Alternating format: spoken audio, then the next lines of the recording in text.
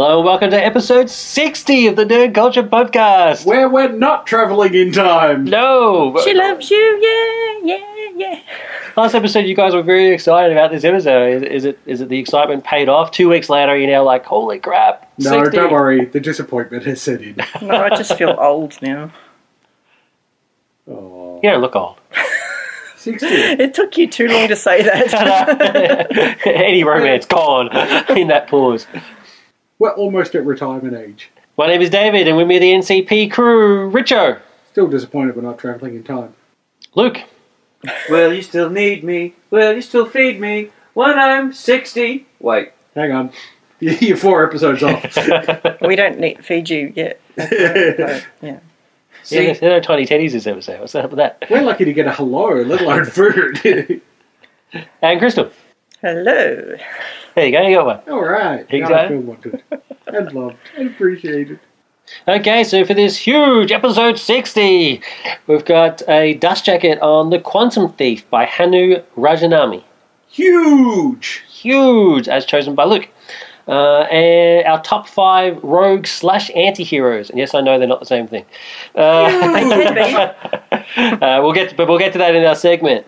And we also have a video game review with myself and Bioshock Infinite. Huge! Now you're just being silly.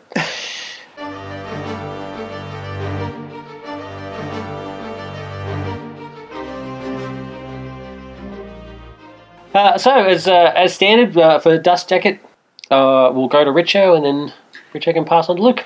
No, today, that's it. I'm just handing over the cape, the Captain Dust Jacket undies, the Captain Dust Jacket chest symbol and mask, and I think I need a hood. I think it's time I updated to a new 52 style armor or and something. like a short leather jacket that the X-Men were wearing. Oh, the bomber jackets The bomber from the jacket 90s. ditties. That's right, it's time to move into 90s Captain Dust Jacket, where I'm suddenly going to get all grim and gritty and carry a gun or something, I don't know. And lots of belt pouches. I've got to have belt pads and shoulder pads. I think I need big, whopping great shoulder pads. So we're going to weigh Luke down pretty heavily with this new Captain Dust Jacket outfit that we've got. Let me just take all that you've just given me. Let me soak it in this convenient bucket of petroleum. Let me get out my handy-dandy flamethrower, and everyone take 5 paces back.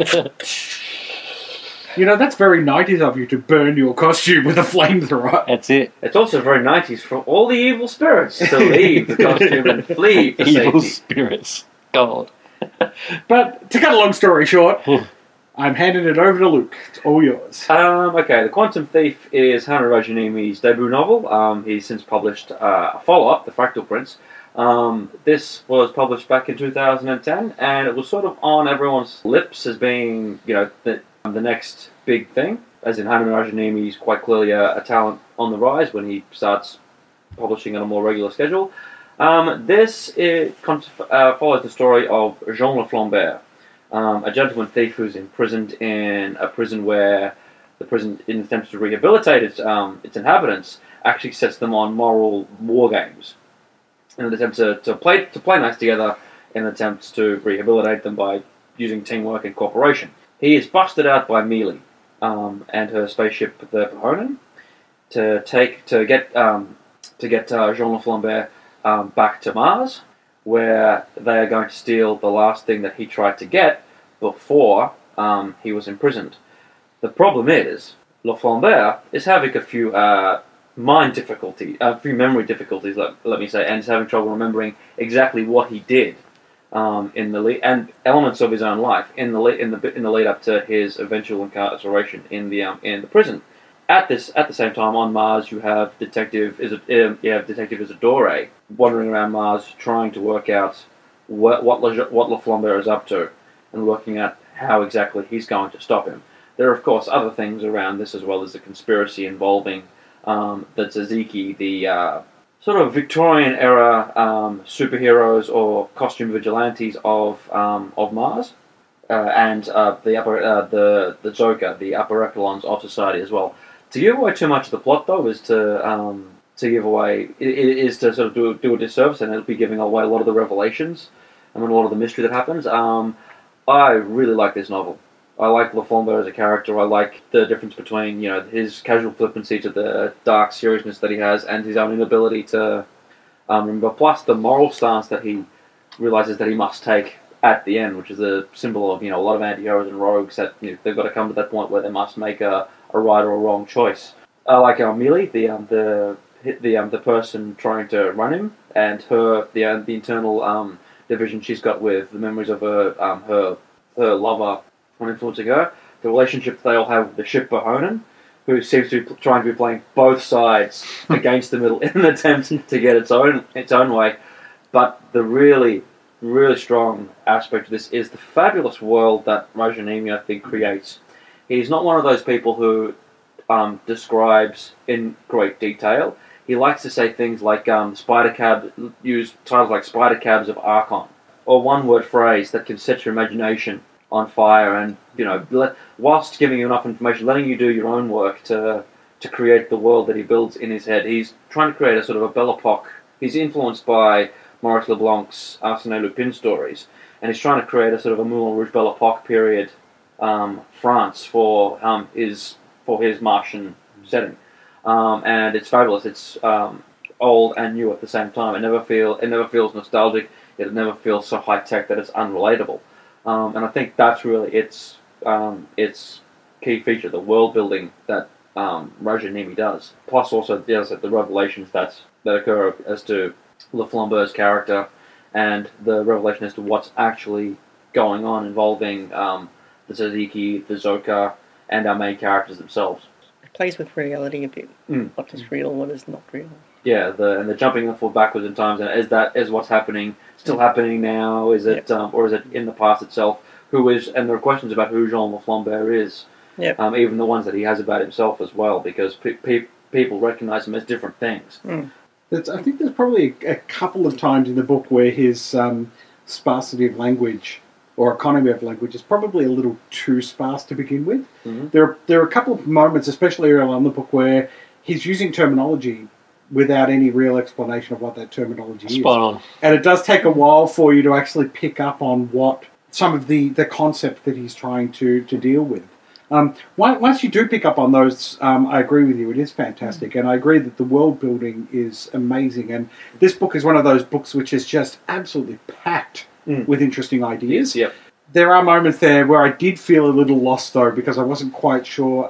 The introduction of Isidore, I think, is one of those moments. Yeah. Yeah, so there are a couple of moments where he's just a little bit too sparse in explaining things to me, and it does take a while to really grasp some of these concepts. And if there is a flaw, I think, in the plotting, it's the Le Flambeau stuff gets straight into the action, but the Isidore side, it takes him a little while to actually get into...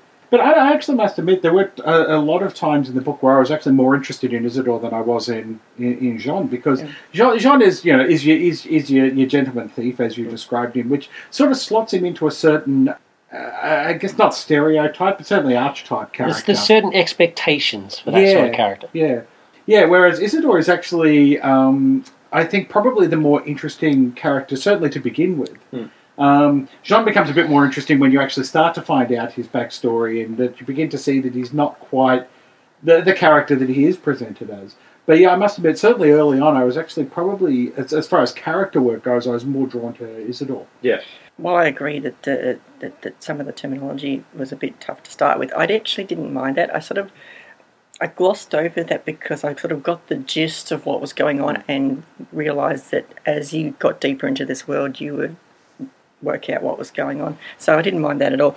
I did have a bit of a problem, well, not necessarily a problem when Isidore was introduced. I pictured him as an older man, and it's not until later on you find out that he's actually only 10 Martian years old, which is about 18. So he's really still a teenager. But I pictured him as more of a Philip Marlowe kind of character, an older detective. But I actually disagree on the introduction of Isidore.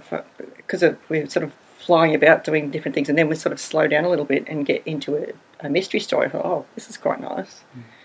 Just a bit of a pace change. That's all. I didn't mind that at all. So for me, it was more some of the concepts of Mars, though, because that's actually your introduction to Mars and to the culture of Mars. Yeah, and he uses terms that aren't actually defined until sort of later on especially when Jean gets to Mars. Yeah. And so there was a little bit there where I'm reading the words and I'm thinking, I'm just reading words here. Yeah, but the way he the mystery terms story was it is you interesting. can kind of get the idea, like how do you pronounce it? Jevolot. The oubliette. Oh, the oubliette. No, the Geovault. Oh, the The mind shields. Chevrolet. Yeah, the way he puts that into a sentence, you sort of get the idea that it's something to do with the mind, and they can control people's perceptions of themselves. But there's a lot of that. Like there's, no, it's not just one term. There's Yeah. about 12 or 13 terms I think that he uses just in those first few pages Yeah. that aren't really defined. Yeah. That's actually one of the better defined. I guess I'm ones. just used to that from cyberpunky kind of novels. Yeah, well, So yeah, it's a yeah. very That's cyberpunk thing to I'm do. used to that as well. The whole Yeah. we don't need to explain this term because we're trying to capture the sense that these people are living here at the time. Yeah. And If to you read explain. William Gibson, you get that a lot. Sometimes it's Yeah. halfway Yeah, no, through the I'm, novel. And to be honest I'm with with you- Richo, and I'm glad I wasn't the first person to say it. There's quite a lot of, as much as I enjoyed this book, and I did. I mean, there's so many awesome ideas in this story, and it just moves along at an awesome clip. And I'm handing out for part 2, Yeah. which is rare, Yeah. especially for a modern novel. Yeah, I'm with Richo. There's just I'm all for new words and interesting usage of existing words. Like Geovault, for example, is actually a Hebrew word. Yeah. And that's cool, but at some points I was actually thinking, all right, as long and like Crystal said, like I can get the gist of what's going on here, yeah? But sometimes I need just a little bit of explanation, Yeah, so I can enjoy it a bit more. So I'm not spending 5 minutes reading a paragraph thinking, well, what does this actually mean? It's when you throw like 5 of them into one sentence. Yeah, or, that's exactly right. There is a sentence. I don't actually. I mean, the good thing is I thought I had it written down, but I don't. But there's actually a sentence that has three words. Yeah. 3 new words in one sentence, and I'm like, what does this sentence mean? Yeah. To I have to look it up. There are to- criticisms on the internet that say that it perhaps should have had a glossary or something in the back. Yeah, that's. Yeah, there is actually But that can not take you out of the story a little bit. Though, there's if a you non-official go into the glossary. There was one on Wikipedia, but it's been taken off. But there is one at KarenGill.com. I'll put the link on the show notes. But actually, there is a glossary for it, and I'm not ashamed. I had to use it for some of the words. I mean, I agree that Geovault is explained pretty well in the story itself about what exactly is it you're doing here. But there is quite a lot of other stuffs that are just like, no. I mean, But I like it in that they use it in everyday language. So we're walking and talking along, like talking about iPods and downloads and internet, and if you went back even 30 years in time, nobody would understand what the hell you're talking about, and you don't stop and explain it every 5 seconds. That's a cool is point. And that's the point that I was trying to get to Yeah. earlier on. That it shows that these are people who are living in the world, and true, don't but, need the world around explained. but at the same Yeah. time, Yeah. I take to the point you're about. this to is not the real world. It's Yeah. a novel. Yeah. And I mean, on a positive note, he does. Yeah, once you sort of you then move on a bit and you get more into the novel, you do get pretty much everything in the end. Yeah. But it can be a little bit disorienting at first when you're just reading words basically. Sure. Yeah. Yeah, it can be a bit jarring. Having said that, I'd rather take some minor confusion, Yeah. and a little bit of uncertainty over reams and pages and pages of Awesomeness. Of explanation. Yeah. of explanation. Yeah. He doesn't stop to explain, and that's good. I want to get into the story, and he does. And like I said, the world he creates is fabulous. Lord is a great Yes. character. The revelations are awesome. Yeah. The party scene where La Flambe and Isadora actually meet is magnificent. Yeah. And he writes the action very well too. It doesn't come Yeah. across as being, overtly detailed. It's very much, this is what we need to know to get us to the rest of the story. And I like the fact that in those action scenes, La Flambe is not, a brilliant fighter or anything. He has to rely a lot on melee to get him out. Yeah. He also writes, I think, emotion very well. He does. Like, I really understood the emotion of each and every one of these characters at pretty much at every point. This is magnificent. Yeah, this is. I've got to see this on the big screen. And I had a similar thing with what really is the Mars Justice League Yeah. in this book, especially the Gentleman. Yeah. The Gentleman is just fantastic. But the Martian Justice League and the way he presents those characters with just enough detail to give you a rough visual image that you can then fill in the gaps in. Yeah. I think And can you just imagine seeing the moving Mars City? Yeah. On the I screen. was sitting there going, this is a combination of Los Angeles 2015 with Baz Luhrmann's Moulin Rouge. Yeah, This I'm with you. Sort of this dark but crazily neon lights flashing everywhere, and a slight sense of unreality to what was going on. It's very few authors actually able to that we go, oh my god, I so want to see that. I want to make this film. Did you picture any of the characters as any actors? Bits and pieces all around the shop. I pictured at certain points Robert Downey Jr. being Lord Flambeau with Benedict Cumberbatch being Isadora. Yeah. I must admit, I did. There was a moment there where I actually thought of you, Dave, while I was reading it, which was the Gamer Society. The Gamer Society. I knew someone was going to bring this up. This whole society that exists basically are effectively an extension of World of Warcraft into an actual culture, into an actual society. They were formerly a guild on a. It's never World of Warcraft's not mentioned, but that's clearly pretty much where they were going. This is one thing that slightly niggled me, and I'm bracing myself for a round of groans here. They've ignited Phobos for a light source and heat. So obviously that's how they've terraformed Mars. But they talk about the light of Phobos and how it moves across the sky and whatnot. They never talk about the sun as a secondary light source. So what's happened to Sol?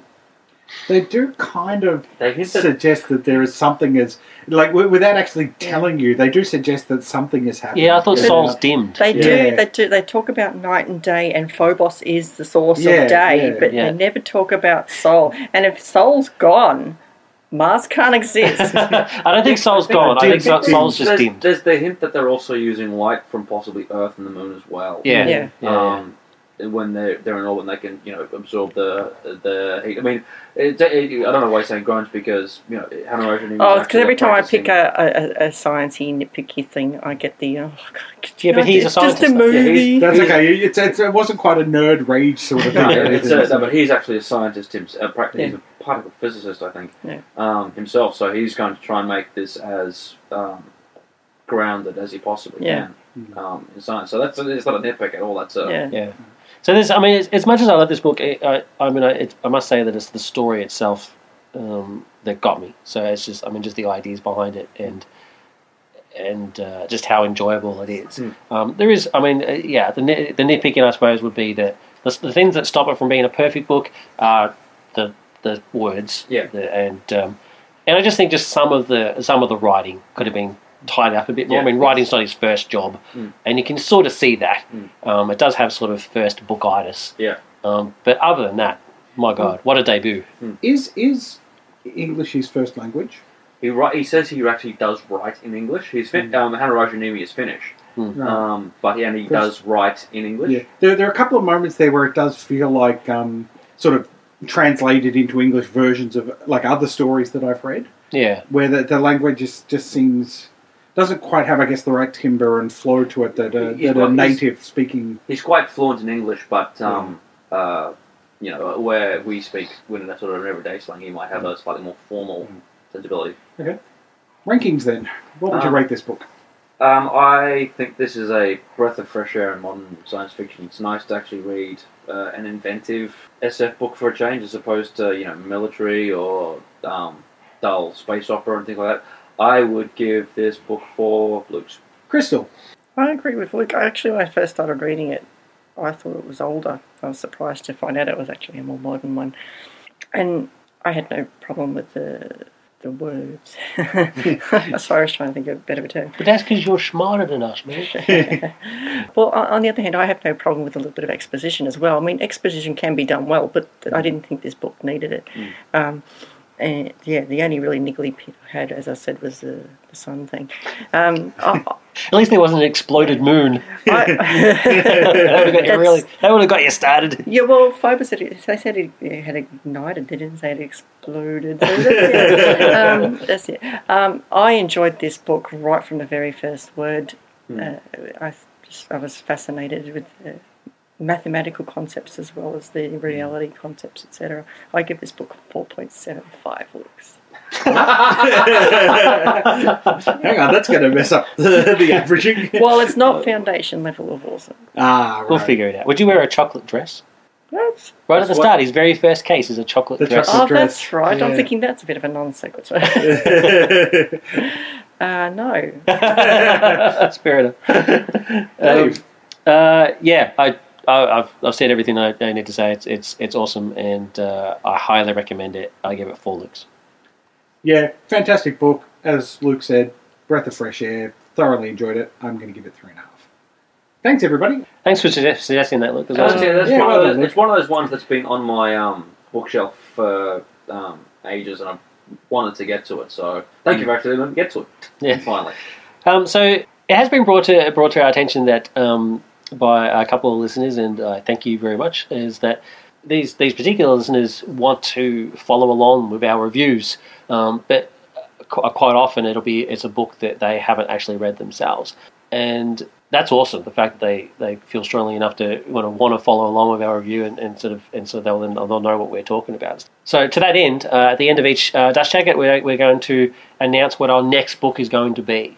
So we always knew what our next book was going to be, but I just never mentioned it just in case something came up or something like that. So we're gonna stick to our guns and be disciplined, and the next book the book that we announce is going to be the book that we're going to read. So in our next Dust Jacket, which will be episode 62, we're actually going to be covering Richo's pick, Hyperion. By Dan Simmons. Correct.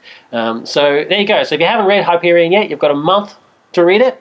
And you'll need it. And you'll need it because it's huge. Quite a complex and long book. What is it, like 900 pages or something? Okay, it's not quite that bad. What's that much? 500. 500. But it's quite a complex 500 pages. Yeah, it's very small type. So check it out. So we're all looking forward to that. I've read it before, but I'm looking forward to reading it again.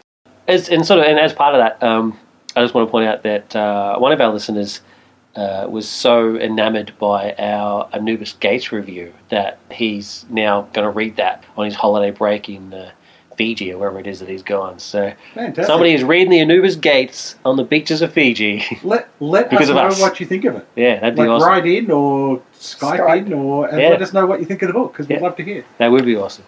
That was awesome. Coming up next, we've got our top 5 rogues / anti-heroes.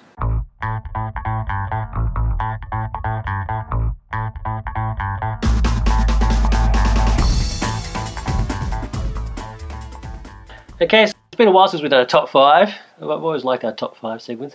Our top 5 rogues / anti-heroes. I was inspired for this top 5 because of Jean Laflambeau. Yeah, because he was the ultimate rogue. He's pretty cool. Everybody loves their rogues. Now, even though I know that rogues and anti-heroes are not the same thing. That's right. They can be. Yes, they can be. That's true, but they are traditionally lumped together in the same category. And they are clearly defined different things, but I just thought it'd make it easy to put them both together. Plus, it'll give Richo a chance to say something. A rogue can be an anti-hero, but an anti-hero doesn't necessarily have to be a rogue. Yeah, that's true. Rogues are a bit more heroic than anti-heroes. And I must admit, in doing my list, I stuck entirely to anti-heroes. Yes, I know. Rather than rogues because of that. We've got some very interesting lists. There was actually only 3 that were double ups. The rest of them were singles. So we've got a few to get through. There's quite a lot of. There's no honorary mentions because they all made the top 5. Right. So that's pretty impressive stuff. Everybody knows sort of the rogue, sort of the Robin Hoodish sort of character. The anti-hero is defined as someone who rejects tradition and old values and is usually frustrated and or isolated and not only lacks heroism but opposes it. That's not the Oxford English Dictionary definition. The Oxford English Dictionary definition is an anti-hero is a protagonist who lacks the attributes that make a heroic figure: nobility, mind and spirit, a life or attitude marked by action or purpose, and the like. Coming up at number 5, we had Michael Corleone from The Godfather, Gregory House from the House TV show, and John Constantine, or Constantine. Constantine. I'm covering all the bases. You've now become paranoid about Michael. I know, because you picked on me the last episode, man. I'll say. I'm still hurt 2 weeks later, dude. The wounds cut deep. Anyway, so Michael, that was yours. Yeah, I chose Michael Corleone because, first of all, The Godfather is one of the absolute most magnificent films ever made.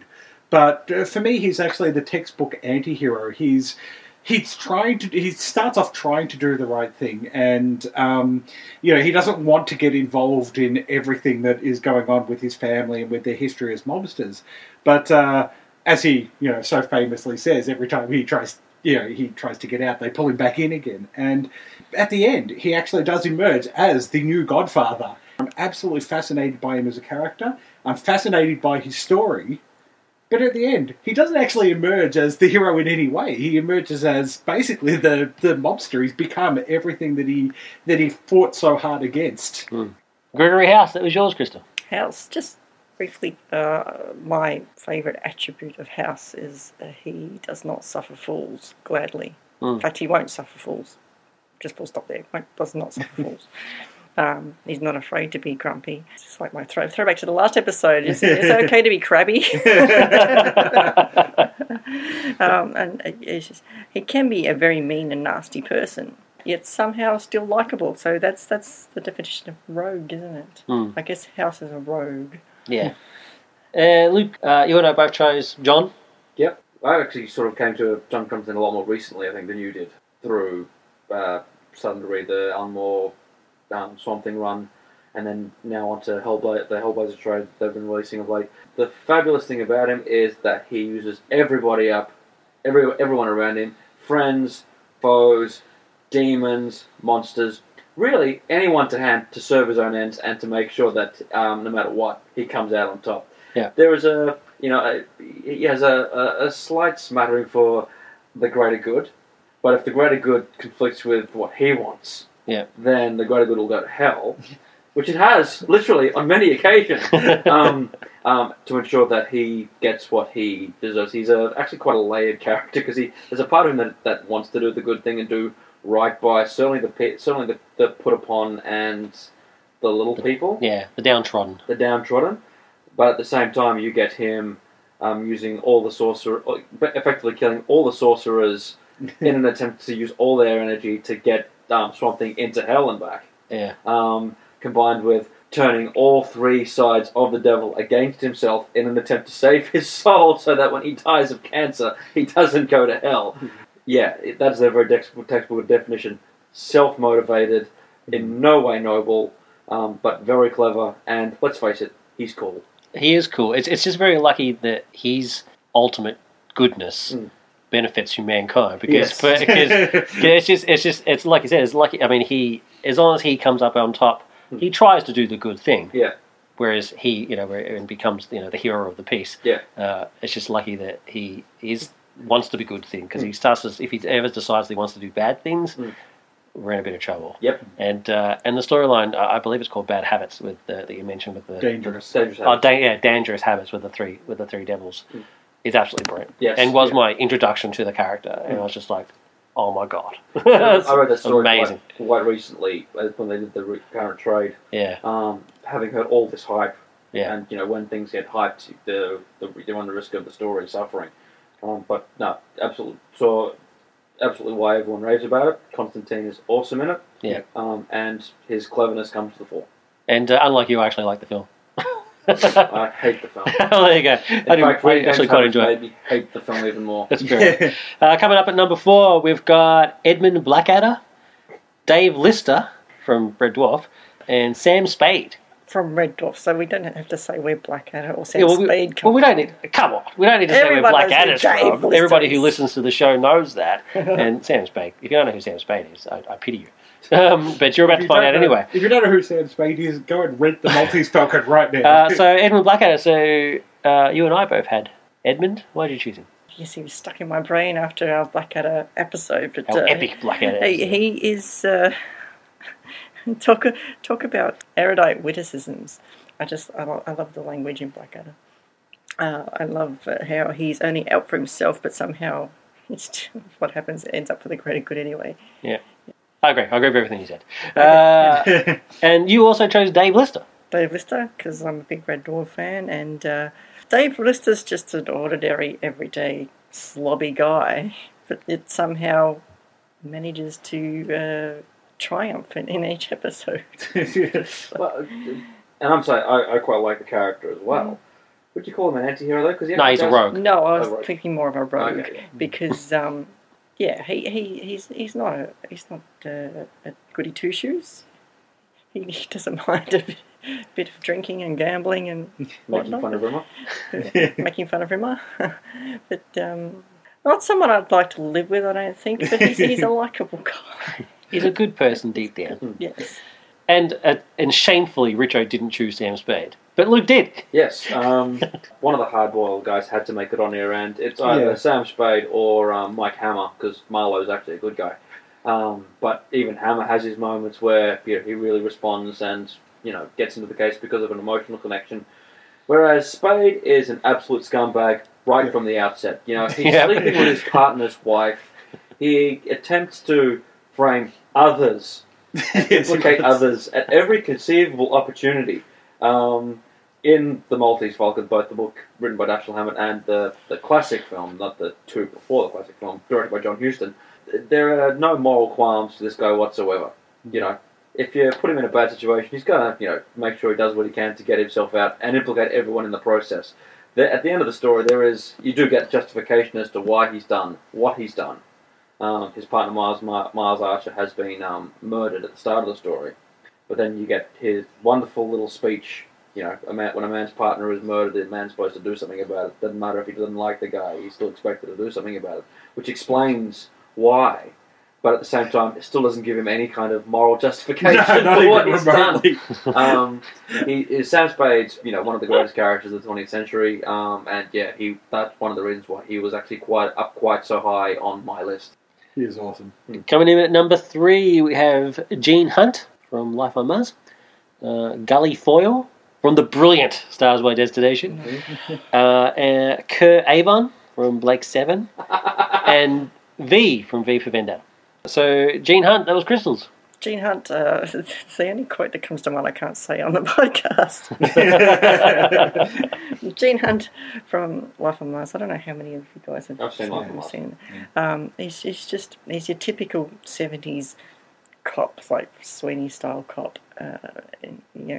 Likes to get things done and doesn't worry about procedure, whereas Sam Tyler, who's from the future, comes back is very procedure-orientated. But Gene's just as hard-nosed cop that just wants the best for everyone, but thinks he has to do the bad things to get that to happen. I think the thing I like most about Gene Hunt is the accent. Yes. You slag. The funny thing about that is he's played by Philip Lannister, who, not a physically handsome man in any way, shape or form, but because of Gene Hunt, he became a bit of a sex symbol. Yeah. He did. Which is kind of weird, isn't it? Women like the bastards. Well, that's the quote I was going to go with. You're surrounded by bastards. You can say bastards. Can you? Yeah, I'm cool with that. Why not? Really? Yeah. Freeze, you're surrounded by armed bastards. No one said that. Gully Foyle. Luke. Okay, first of all, readers will remember the controversy amongst the crew members about our review of The Stars My Destinations. Yes. I maintain that it is a work of genius and my second favourite novel of all time. Yeah. But if we're doing anti-heroes and rogues, Gully Foyle's got to go on this. He's a murderer, a rapist. He's a monster. He's an absolute monster, and like a lot of what the characters we've talked about here, really only out for himself. The only thing that sort of saves him is maybe a realization at the end that can't quite go on that, keep up his own revenge story at the expense of the wider universe in which he exists in, because if the powers that we have their way, he himself is going to be screwed, so he's got to do his utmost. Yeah, but it's cool that that's the last page, though. It is cool. Every page before that. The pages where he's a monster. But also Dichotomy starts off being quite low-key borderline autism or borderline Asperger's, but manages to actually rise up Count of Monte Cristo style and become quite erudite, flamboyant, complex, repulsive, but interesting. He becomes a rogue. Have you noticed that? I was going to So say... he's an anti-hero who becomes a rogue. No, he does not, because he does not become likeable in any way, shape, or form. He does. Absolutely, he does. Hang on, we've had this argument before. Anyway, let's move on before somebody gets upset. Kerr Avon from Blake 7. Yeah, there's an amazing thing that happens when you're watching Blake 7. First of all, it starts off, it's kind of like almost like an anti-Star Trek. The universe is crap. Everybody in it is not very nice and everything. But what's amazing is, as you're watching the show, first of all, Kerr Avon just becomes the main character. He becomes the character that just dominates every scene he's in. He's the character you love, and you love to hate him because he's manipulative, he's nasty, he can be slimy when he needs to be. But the great thing about him is he is a complete and total reflection of the universe that he lives in. Yeah. He basically is the Blake Seven universe in human form, and that's what I love about him. He is a fantastic anti-hero. Cool. And you and I both picked V. Yes. Who I just think is an amazing character. I mean, the film version they kind of make him a bit more likable, but the original comic version, is just not likable at all. I mean, it's just he does what he has to do for revenge, and nothing's going to stand in his way. But not just that, to take a person as his protege, and not to train him Batman Robin style, but to brainwash her, break her down, torture her, imprison her. So for her greater good, I mean, she becomes a more rounded person later on. But the horrors that he inflicts on her, outrageous. What's amazing about V is he is actually doing the right thing. He's trying to bring down a fascist government. Yeah. But the way he goes about it is just... and he's a terrorist. And for the wrong reasons as well. He's not trying to bring down the bad government because they're a bad government. He's bringing them down because they created him and made him the monster that he is. True, but then there's also that slightly, he wants to bring anarchy in its purest form. Yeah. Basically self-government where you actually have no need for people to tell you what to do. So there is still that spark of doing the right thing, but every single thing he does to achieve that goal is actually quite horrible, but at the same time fascinating. Yeah. And given that you never find out who he actually is, what his actual identity is. Coming in at number 2, we had another four-way. This is unbelievable. Travis Bickle from Taxi Driver. Robin Hood from Robin Hood. Alan Shaw. Boston Legal. Awesome. And Han Solo. So, Travis Bickle, that was Richo. Yeah. Once again, Taxi Driver, absolutely brilliant Wait film. a minute, are you talking to me? That scene was completely improvised. Yes, I heard He was just told to stand in front of the mirror. We studied that film in art school. Yeah, he was just told to stand in front of the mirror and talk to himself, and that's what he came up with, and it's become obviously one of the most iconic lines in cinema. But what I find amazing about Taxi Driver is that Travis Bickle is a totally despicable person. He's a complete nutcase. The things he does to people just... half the time you have no idea why he's doing it, but in his mind, it just makes perfect sense. Yeah. When he takes his potential girlfriend on a date to a porn film, and he's just a totally, just completely crazy sociopathic person. Yet he also emerges at the end of the film as a hero, which is just bizarre. And that goes on to what the other is, which is, despicable, unlikable, sociopathic, and an entire generation of males all want to be. I know, it's amazing. And so he Crazy. emerges as the hero of the story whilst not being in any way likable. And just amazing stuff. Amazing And character. amazing performance as well. Yeah, absolutely. Luke, you had Robin Hood. This guy, okay, we're talking the ultimate rogue here. Yeah. Dashing, flamboyant, ha ha ha ha ha, depending on which version. The Daffy Duck version. Looks good in tights. Yeah. Errol Flynn. Errol Flynn. Pin, pan, thrust. Listen away! But in no way, shape is he an anti-hero. He is an absolute rogue in its purest forms, and even almost by definition, he's a rogue. He's actually reacting against the government of, or the monarchy of the government of his day. They are doing something wrong. I'm going to fight against that.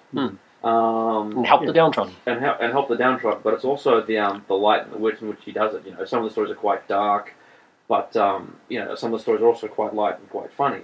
And it just depends really on your interpretation, or as the story has been interpreted through the ages. But Robin Hood will always remain, the guy who will always want to be the cool guy who stands up for what's right and for what's just when no one else will. And he actually starts off as an anti-hero, it should be pointed out. In the Legends. He starts off not, wanting to, rob the rich to give to the poor. That's an Elizabethan attribute. He actually starts off being quite an unlikable guy, who just people resonated with because he was actually, still fighting the system in certain respects and raging against the system. Yeah, that's right. Against the machine. He fought the power. So he's another, anti-hero to rogue type. Crystal, you had Alan Shaw. Alan Shaw is a likeable character who does despicable things for good purposes, and he justifies this because he's a lawyer and that's what lawyers do. He's an extremely intelligent person and often finds things well outside the box to achieve his ends. Usually the ends may not be the right thing to do generally, but they're the right thing to do for that person that he's helping. Encouraging a defendant to flee because the case is going so badly. That's right. And the defendant is innocent. I think he ultimately believes in justice and the greater good, but he doesn't mind doing anything it takes to actually get there in the long run. In his own words, he's a hoot. That's right. It's got to be pointed out he's played by James Spader. That's Well, James Spader, the sexual deviant in pretty much every film he's in except Stargate. pretty well. He just plays that character so well. That guy. It's kind of weird. He's not afraid to be sleazy. But, I mean, I'm not sure that's an aspect of the character that I quite like. But, I have to. It's not really relevant to the rogue anti-hero discussion, but I do enjoy the Alan Shaw Denny Crane relationship. Yeah, absolutely. The other number 2 we had was Han Solo, who's I'm the only person to have Han Solo on their list, which I think is despicable. To me, Han Solo is the rogue of my childhood. I mean, he's basically my generation's Robin Hood, and he just is the perfect personification of it. He's only in it for himself. He's only in it for the credits, more than you can imagine, sweetheart. But it still comes in to save the day when needed. And to me, he was basically the ideal of heroism. So I didn't look up to Superman as a kid. I looked up to Han Solo. Yeah, that explains a lot. It does explain a lot. I'll just say that he actually was the first person to pop into my mind, but I figured everybody else would choose him. Oh, well, there you go. Well, see? Had I done rogues, he would have made it on the list, but I stuck with anti-heroes just to sort of spark conversation. So he would have been higher in the list. But, as opposed to being number 2. Number 2. It's pretty good. So Han Solo, the and he man. shot first. The man. And Han Solo did shoot first. He clearly. In my world, he shot. So that's the thing, to say Han Solo would shoot first, and that was what was so awesome about it, which explains so much about me. So then we come to number 1. So there's, by a clear win, number 1, the man with no name. Now, absolute legend, as played by Clint Eastwood, and basically, as Richo pointed out, interchangeable with a whole bunch of other characters. Honestly, when I first wrote my list, I actually just put Clint Eastwood. Yeah. Because he's just the ultimate anti-hero actor. You know, whether it's the man with no name, the stranger in High Plains Drifter, William Money in Unforgiven, Dirty J. Harry. Fox's alias in Back to the Future 3. Yeah, exactly. Dirty Harry. They're all great anti-heroes. But, in the end I went with the man with no name because he's awesome. Which is ironic because he's actually got 3 names in all of them, but they're not actually, solid names. In A Fistful of Dollars, it's Joe. Yeah. And for a few dollars more, it's Monko. And in The Good, the Bad, the Ugly, it's Blondie. Yeah. So he's not given, because people say, oh no, he's got names in all of them. Well, no, he doesn't. He just gets called nicknames. Yeah. And things like that. So we don't get a proper name from him. So he is the man with no name. One of the greatest anti-heroes ever created. At no point does he ever really do anything other than for himself, even though he is the good in The Good, the Bad, and the Ugly. Yeah, it's amazing how not good the good is. I love the shot that establishes the ugly. Yeah. It's awesome. He's iconic. He gets one of the greatest shootouts ever.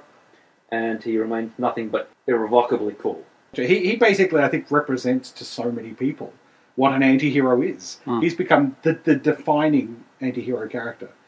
And he's awesome. And he's awesome. That's basically most of the defining word, because he's awesome. So there you go. There's our top 5 rogues and anti-heroes. If you agree, disagree, you have your own top 5, you want anybody that we missed, and there's plenty that we missed. There's plenty that aren't on here. I had a list of about 20 to begin with. It took a while to narrow them all down. One list that I read online had Alex from A Clockwork Orange on there, which... Yeah? I don't know. Nah. Anti-hero, maybe. Not even anti-hero, he's just scum. Anyway, that's a conversation for another day. So there's our top 5. Let us know any thoughts you have on yours, and that was a lot of fun. Thanks, guys. Coming up next, BioShock Infinite.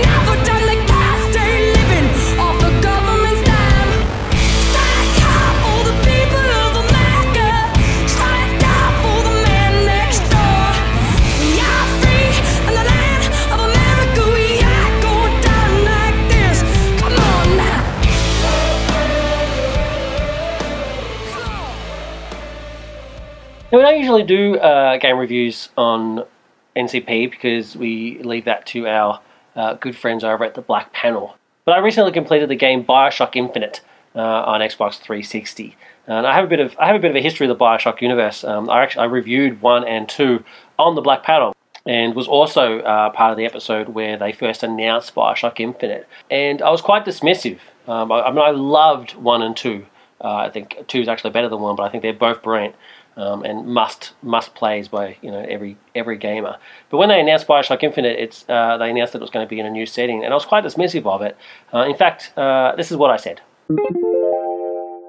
BioShock Infinite, coming to 360, PS3 and PC in 2012. Your thoughts? Yeah, I might actually buy it. Yeah. I mean, I've got to totally disagree. I think it's absolutely pointless.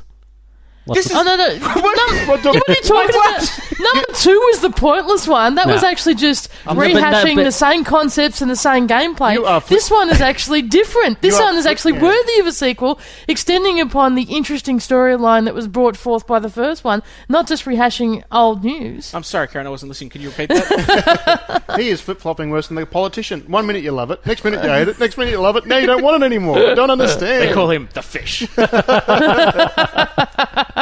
Right, okay, sounds right. Gotta love the Kaz. So as you can see, I wasn't too fond of it, but as usual, I was proven wrong. And I'm glad you finally admitted that. You're never wrong. No, well, that's true. BioShock Infinite, like I said, I just recently finished it, and it's magnificent, and is definitely a vital part of the trilogy. You're going to get a lot of me talking here because the guys, nobody else in the crew's actually played it. But I don't play video games. Sorry. But Crystal did actually watch me play through it, so she might have something to say, hopefully. So like I said, it's the third part of the BioShock trilogy. The first 2 games are set in the underwater city of Rapture, but Infinite is set in a city in the sky, which is held aloft by a very interesting mix of technology, but basically anti-gravity. So it's whole buildings that are in the sky with a mixture of balloons and anti-gravity technology. It's very steampunky. It's absolutely magnificent. It's fascinating. It has a completely different feel than it does for the first two. The first two, like, because they're under the sea and the city has basically gone to crap. It's all very dark and wet and dingy and all that sort of stuff. Whereas this is up in the sky, so there's it's all the clouds and stuff like that. And when you first arrive in the city, it's teeming with people. Like, people were actually living there and going about their daily lives, unlike the zombie type mutants of the first 2 games. And it's not until a certain event happens that there's any violence at all. So it's a first person shooter like the first 2, but it's until a specific event happens, which I'll get to in a second, you're actually just walking around finding stuff. So the story is basically you play the character Booker DeWitt, who is sent to this city to find a young girl named Elizabeth, and it's a motif that runs throughout the entire game. Whereas he's told to bring us the girl and wipe off the debt. Can I just say that right from the start, David picked the thing. Yes. The thing. David picked the thing. That's going to be the motto. Yes, thank you. Booker's has a bit of a troubled past. He was part of the military and was present at Wounded Knee, which is the massacre of Wounded Knee between the army and the Indians. And it's affected him. It's scarred him. And he's then gone on to work with the Pinkertons, which, as much as I love the Pinkertons, and Richo's also a big fan, when they first appeared, they weren't very nice people. So they weren't the business that they are today. They were pretty horrible. So eventually he leaves them as well because he just can't just stand the violence anymore. But he's horribly in debt, and he's told by this mysterious figure, these 2 mysterious figures, male and a female, that bring us the girl and wipe off the debt. So he goes to the city to find her, and he eventually does. And the girl is Elizabeth, and he rescues her. She's actually imprisoned in a tower. So like a princess. She's a princess in a tower, and he goes and rescues her. He's going to take her back to New York, but she thinks they're going to go to Paris. And then during the course of the game, as games are wont to do, things keep getting in the way of them eventually reaching their destination. That's just the basic premise of the story. is incredibly rich in details, and I don't want to give away too much of it because it'll reveal certain plot twists within the game itself. Other than Elizabeth has an ability, so she, because of an event that you find out later on in the end of the game, she has the ability to open rifts in space and time and travel through them if required. There's this awesome moment where you're traveling through all these rifts and you go back to Rapture, which is brilliant. My reaction, I was like, yes, that's awesome. Only for a brief moment, but still, it's awesome. The way these rifts are done in the game is just magnificent. You'll be walking along and there'll be a rift, and through the rift you'll be able to see certain things and also hear certain things. So her ability is being manipulated by the guy who built and run this city called Comstock. So he knows all about her abilities, and he's manipulating her in order to help himself and his companions. One of his companions is a musician, and he uses the rifts to hear songs from alternate dimensions and then make oldie type versions of them. Which one of them is a barbershop quartet version of the Beach Boys song "God Only Knows," which is magnificent. He also does "Girls Just Want to Have Fun" and "Everybody Wants to Rule the World" by Tears for Fears. So just awesome stuff. And you find out later that that's what he's been doing. But, everybody just thinks he's a musical genius, but really he's just been ripping off alternate dimensions, which is just awesome. But the story is still magnificent, and it really touched me emotionally. The reason I wanted to review this game is because of just the experience that I had while I was playing it. I got emotionally attached to Elizabeth, which is amazing to me. So I got emotionally... Booker I didn't really care that much about because he's a bit of a prick. But Elizabeth was so well realised as a character, not only in terms of gameplay. She wasn't like that annoying... She's AI controlled, and she wasn't like those annoying AI controlled people that get in the way. You're trying to shoot enemies and suddenly they'll just appear and you're like, what are you doing? And, she would hide whenever there was any action.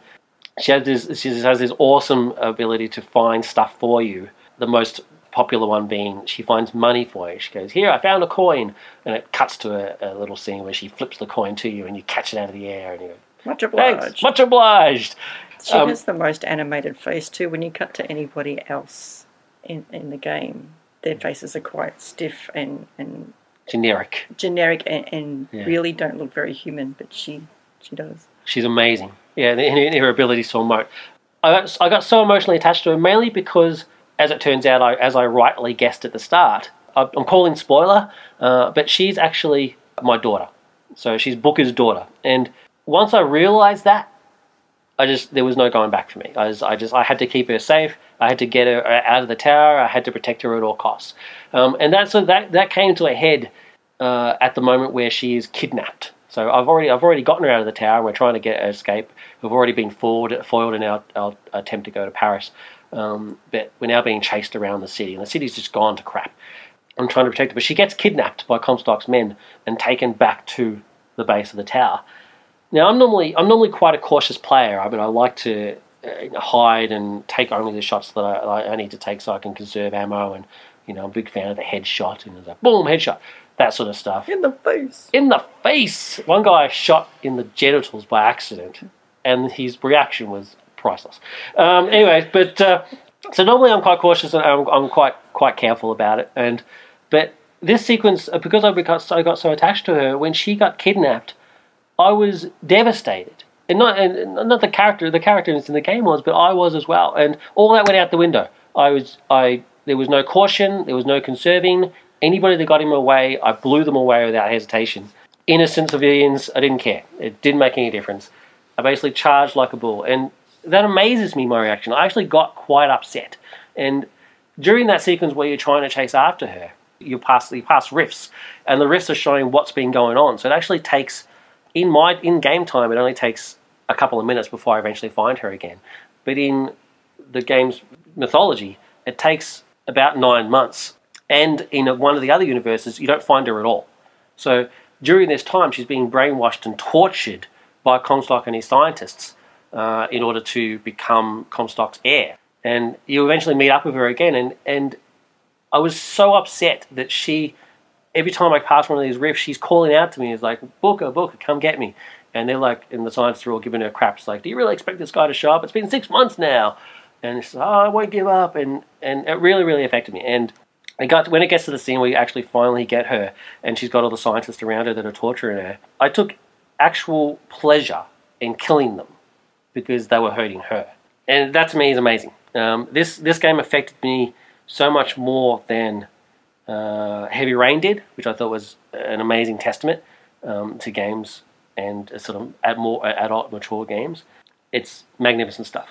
That being said, it's not a perfect game. There is a couple of things, just like all games, there are a couple of things that they need to do in order to keep you on track. Otherwise, who knows what you're going to do. It's not GTA. So it is quite linear at times. There's certain areas that you can't go, and it's kind of annoying. It's like, why have it there if you can't go there? It's pretty annoying. And towards the end of the game, it really becomes nothing more than an interactive cutscene movie, really, is all it is. I mean, after the final battle, you then basically learn everything that's been happening during the story. So you learn the end and all the secrets. And really all you're doing is it's just you and Elizabeth walking around, and you're just pressing X every now and again into the action stuff. At first, I found that incredibly frustrating. I was like, this is a game, this is not a movie. And as much as I enjoyed the revelations, just sitting there pressing X is not, for me, a game, unless you're playing Mario. But then there's a specific scene where I kind of changed my mind about it, because she reveals the secret of the lighthouse. Now, I'm not going to reveal it here, but for any players of Bioshock will know the lighthouse. So every Bioshock game starts with a lighthouse and ends with a lighthouse. And Elizabeth eventually reveals this secret, finally. And Booker actually says, no one controls me, I do what I want. Which is hilarious, because I'm controlling Booker. Booker doesn't control anything that he does. And now all I'm doing is pressing X, and I am actually in total control of Booker. I just found that sort of a fascinating sort of philosophy. An interesting thing to sort of say. And so I kind of let it go. And then, of course, you had the big reveal at the end.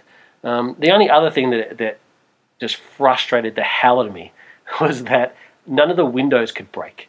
So I'm in this building that has got these huge bay windows, and there's enemies shooting at me from outside, and I'm standing right behind a window, and none of the windows are breaking or cracking or anything like that. And they're firing rockets, for crying out loud. And it's not until I actually moved into the line of fire that actually anything interacts. I found that incredibly frustrating. It just took out some of the realism to me. But anyway, nitpicking. This is a magnificent game. I highly recommend it. It caused a bit of controversy. The main antagonist, Comstock, is incredibly religious, and the whole game is basically the themes are freedom and religion. And quite a lot of people got quite upset about. They basically thought the portrayal of Comstock meant that religion equals bad. And I can see that. I can see their argument. I don't agree with it, but I can definitely see how they come to that idea. It's definitely it's a game that stirs debate, and I highly recommend it. I give this game a 4.5 out of 5. It's magnificent. Next up, coming soon. Coming soon to Australian cinemas on October 3rd, we get Gravity. This looks awesome. Could be interesting. Sandra Bullock. Who would have thought? The one scene that they show you in the trailer looks quite good. I know, but that's pretty cool, isn't it? At least it doesn't ruin the whole film for you. Yeah. The whole film condensed into the trailer. Yeah. Rush, which is Australia's own Chris Hemsworth, playing a F1 driver. Yeah. Yeah, I don't really care. It's Chris Hemsworth, so that's exciting, but other than that. And Machete Kills. Yes, The sequel to Machete Kills. Which Awesome. is Machete Kills. They should have called it Machete Don't Text. I'm looking forward to Machete Kills. And of course, Machete Kills again. Yeah. The sequel that they Machete promised. Kills Deader. And it's actually coming, which is pretty cool. Yeah. Then the following week on October 10th, we get Two Guns. So Denzel Washington and Mark Wahlberg. We got that late. Yeah, which is pretty weird, but looks pretty cool. Haunts, which is just your typical haunted house movie. Don't really care. And Naomi Watts as Diana. Yeah, no. Yeah, pass. I'll be giving that one a miss. Good casting choice, though.